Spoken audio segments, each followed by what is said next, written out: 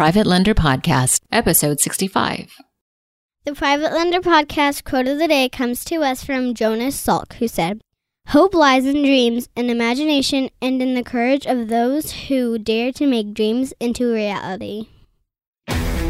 This is the Private Lender Podcast, the show that shares practical advice and know-how for new and seasoned lenders, from private mortgages on single-family houses to joint ventures on commercial projects and beyond. Discover details about investment vehicles that you won't find at your local bank or online broker. Listen and learn from private lenders and real estate investors, as well as from professionals and entrepreneurs, as they share the details, strategies, and the insight that allows for successful and prosperous lending. Now, get ready to increase your ROI. Here's your host, Keith Baker.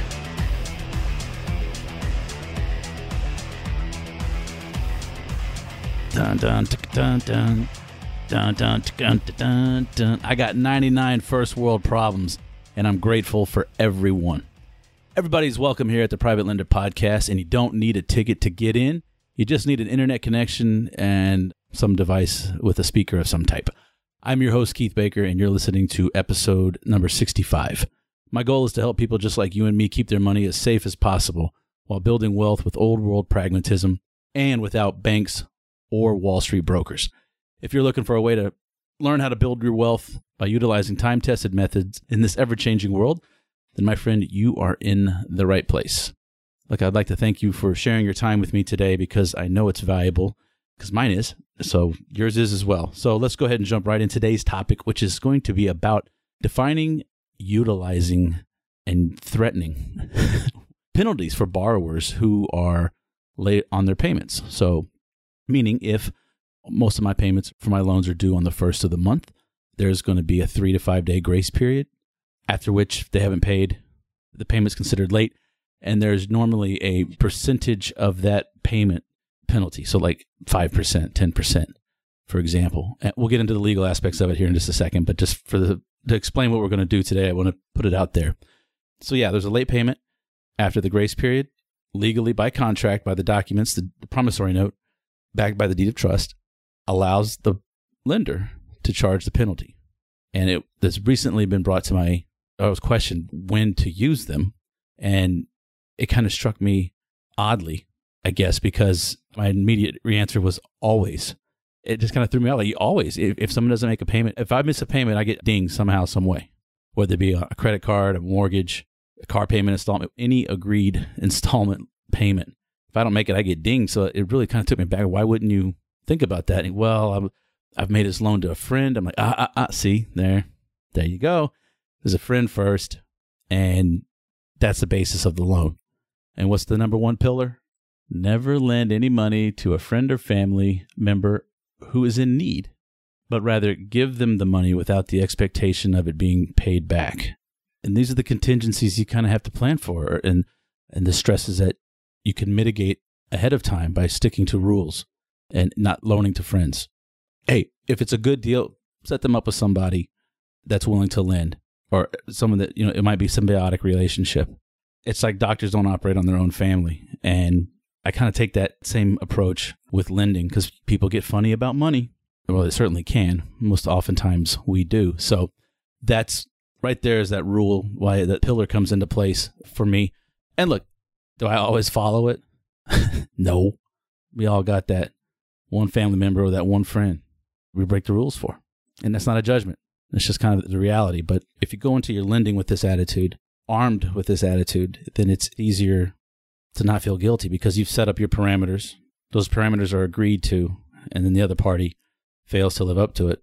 You get to do what is allowable by contract. So that includes not just foreclosure, but charging for late payments. So let's go ahead and jump right into the legality issue of this.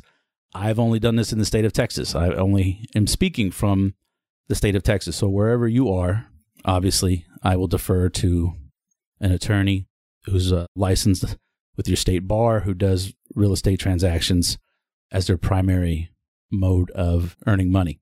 And this is why having, I think, several attorneys on your team is good.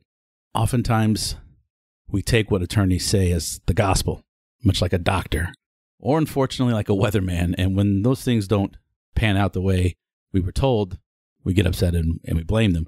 So that's one thing to keep in mind, but it's not a reason not to use attorneys. they're going to be the closest to the court cases. They're going to have the access. And I'll give you a prime example. I was looking back through some of my promissory notes, and the lowest penalty I've ever been legally allowed to charge was the lowest I've done is 5%. And that was one of the early loans I did. And I just used the title company's attorney, which, again, I recommend. You certainly can. I have in the past, but that attorney doesn't work for you. So I like having attorneys that work for me to protect my interests. They don't care about the title companies. They don't care about the borrowers. They care about protecting my interests. That's what you need. But like I said, here I am reading, a promissory note off of that was drafted by a title company's attorney. So, full disclosure, I've not always walked the straight line. So that I try to tell people to do. So anyway, just a little full disclosure there. So the lowest was 5% and the highest was actually 15%, but that was to my partner, Landon. So I doctored the documents to see if he would catch it. And you'll have to ask him if he did. That's all I'll say. But outside of that, the highest I've ever charged or been illegal, in the contract to charge was 10%. And I asked one of my attorney friends what is best. And again, kind of differing opinions, but the answers were all in the same vein. Percentages may have been off a little bit, but if you're lending to, let's say, a real estate investor, a rehabber, a flipper, you're not providing a first lien for a seller finance note down the line to the inline borrower. This is just a business-to-business transaction, investor-to-investor transaction for, let's say, a house flip. That is not a consumer loan. That is a business loan. So the protections aren't necessarily the same. Whereas if you were loaning somebody, knowingly lending to an owner-occupant that you've put through and had them go through a mortgage loan originator, and they've passed all the tests and paid all the fees and all that. But at the end of the day, that is a consumer loan. And consumers are extremely protected by the government. And I'm not saying that's necessarily a bad thing. Your average Joe on the street, I don't know how much real estate knowledge that they would have. Maybe that's changed with all the television, but it's a point neither here nor there. The point I'm trying to ramble through here is that as long as you're staying away from the owner occupants, then what I would say, whatever the averages that you see in commercial loans, ask around and see kind of what those penalties are. Go to your RIA meetings and just ask, what are the penalties that you guys are seeing for this type of loan? Or to hard money lenders, what are their penalty rates? Is a great place to start. But that way you can kind of get in line with more the lending industry. And that is looked upon differently than a consumer, because being in the lending industry, being a real estate investor, and sort of my take on this from what I've seen is that it implies a certain level of sophistication that would take somebody out of just the average consumer category. The courts kind of expect a certain level of sophistication, but that also means that with that sophistication, if you do something improper, or you do something wrong, or break the law, whether it be intentional or not, I'm talking from like an unintentional aspect here of gouging somebody, for example. With that sophistication comes usually pretty stiff penalties, though. So just because they're not a consumer doesn't mean that you don't have to worry about getting just a slap on the wrist or more. I mean, you still have to worry about any repercussions, and it's a business deal, so treat it as such. Now, the question as to whether to use and charge the penalty or not is going to be up to you. Absolutely, make sure that mechanism is in place in your documents, and that's what your attorney's there to make sure it's in there. And look, a lot of times you'll get a doc prep form from your attorneys, so it's going to have all the information they need to know. Who's the lender, address, yada, yada, yada. The borrower, are they married? I make the borrower fill out most of it. And then I fill out my info and I pass it on to the attorney so they can draft the documents. But I would start with, sometimes those documents are blank. What percentage do you want? So I write in as high as I can get. I'll do 10 or 12%.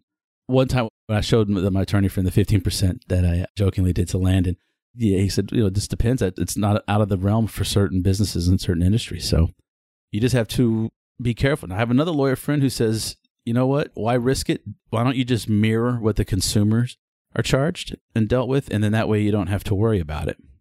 And that's certainly another way of looking at it, which, I'm not here to tell you which is better. I like to use the late payment penalties as I want it to make it sting, I want it to make the borrower have even more skin in the game, and that my note is more important, because you're going to see people who, their rehab is crumbling. You're about to have to take it back, and yet you catch them at Perry Steakhouse And I'm not talking about for Pork Chop Friday when it's half off. I'm talking, prime time Saturday night, full portions.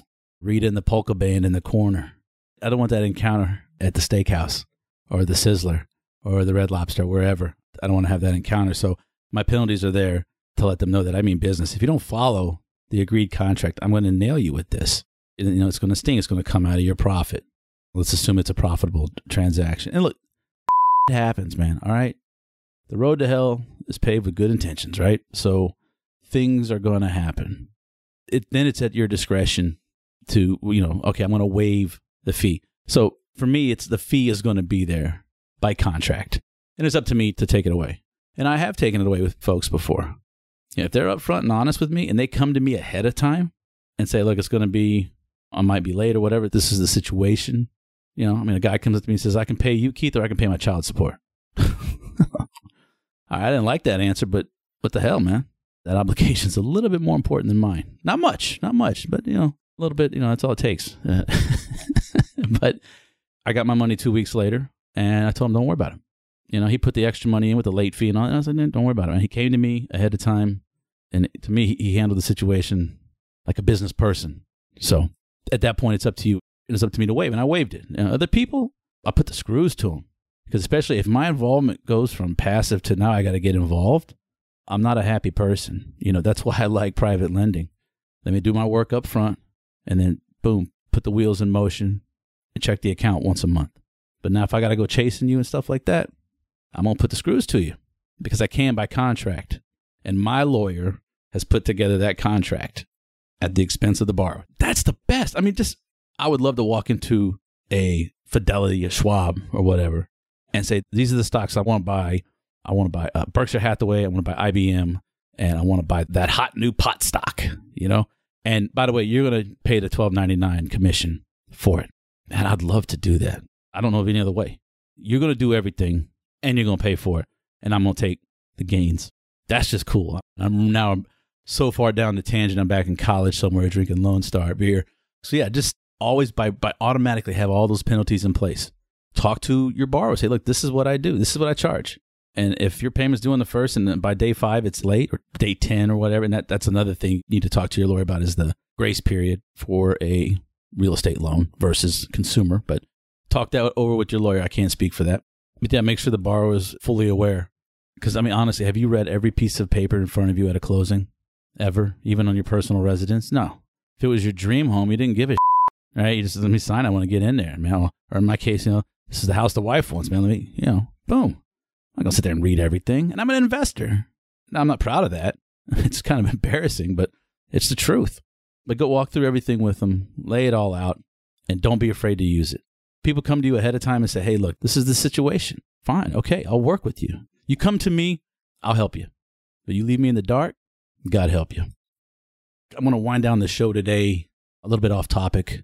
Back in February of 2018, right after I'd started this podcast, I attended the Grant Cardone 10X Growth Conference at Mandalay Bay in Las Vegas and saw a lot of people speak, and I saw a lot of people trying to sell, or scratch that, I saw a lot of people successfully selling, huge product courses and whatnot, and I was just there trying to take it all in, and one of the gentlemen who spoke on stage, I remember they introduced him, and I turned to the guy next to me. I said, who's this guy? He owns some supplement shop or something. I was like, oh, okay. So, well, if he's here, let's check it out. And he comes out, and right away, I'm like, my swag meter's up. I'm like, oh, look at this guy. Okay. Coming out on stage all strutting, thinking he's badass. I'm like, okay, he lifts some weights. He's not like Lou Ferrigno, Arnold Schwarzenegger back in the Iron Man days or not. He's a big dude. And he starts walking around and talking about how he was in the bathroom before he went on stage, and he found, there's a paper towel from somebody who dried their hands sitting on the floor by the wastebasket. And he started his talk about how it's the simple things like that. You're not too good to bend down and pick that up, even if it's not yours.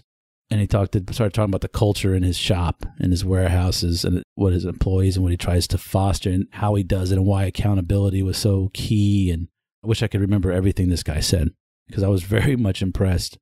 He won me over fairly quickly. And then I realized, this guy's not selling anything. But it wasn't just a rah-rah speech, Like, I'm going to make you a millionaire overnight. It wasn't like that at all.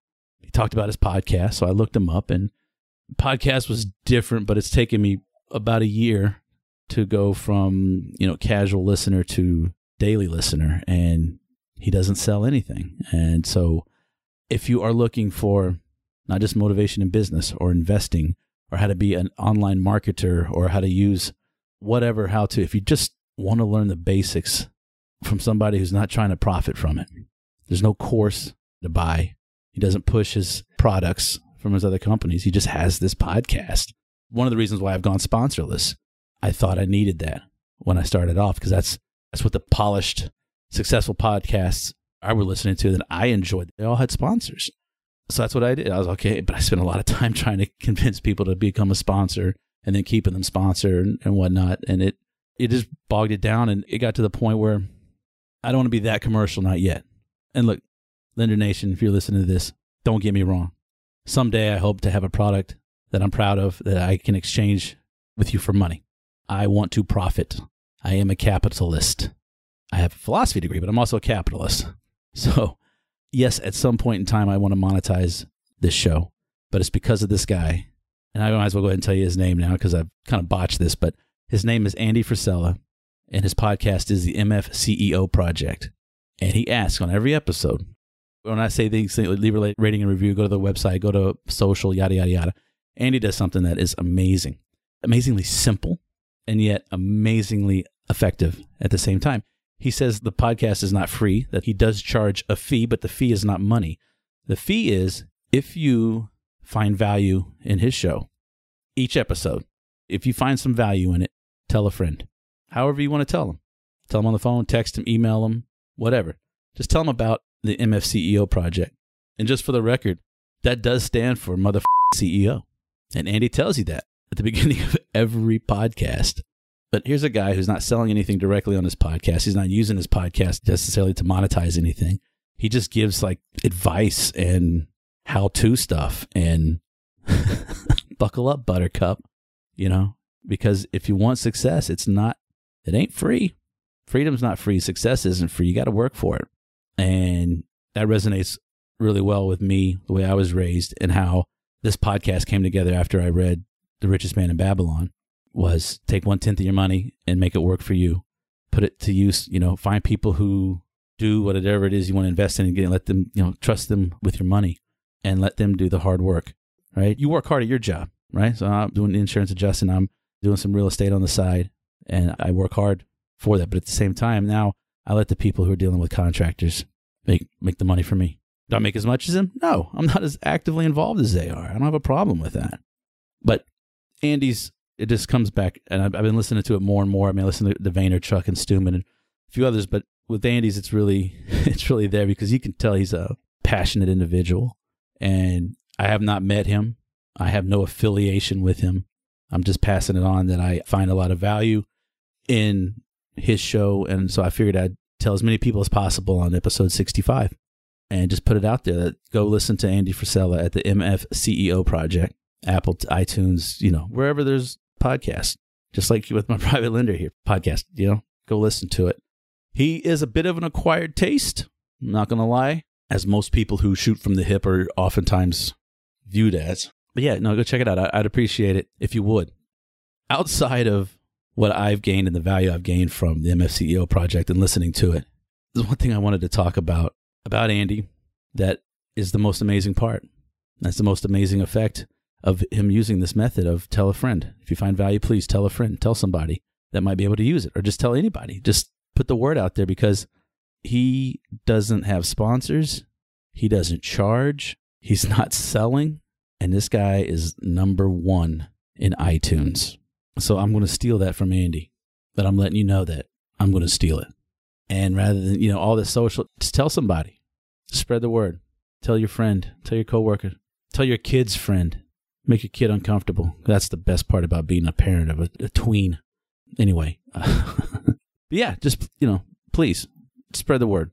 That's all I ask, which is sort of in line with what I've done in the past. Ask that you give me a rating and review, because that certainly does help, and it's the quickest way to go. But I like the simplicity of it. But I also want to thank you for your time and for listening today. And until next time, I wish you happy and prosperous private lending.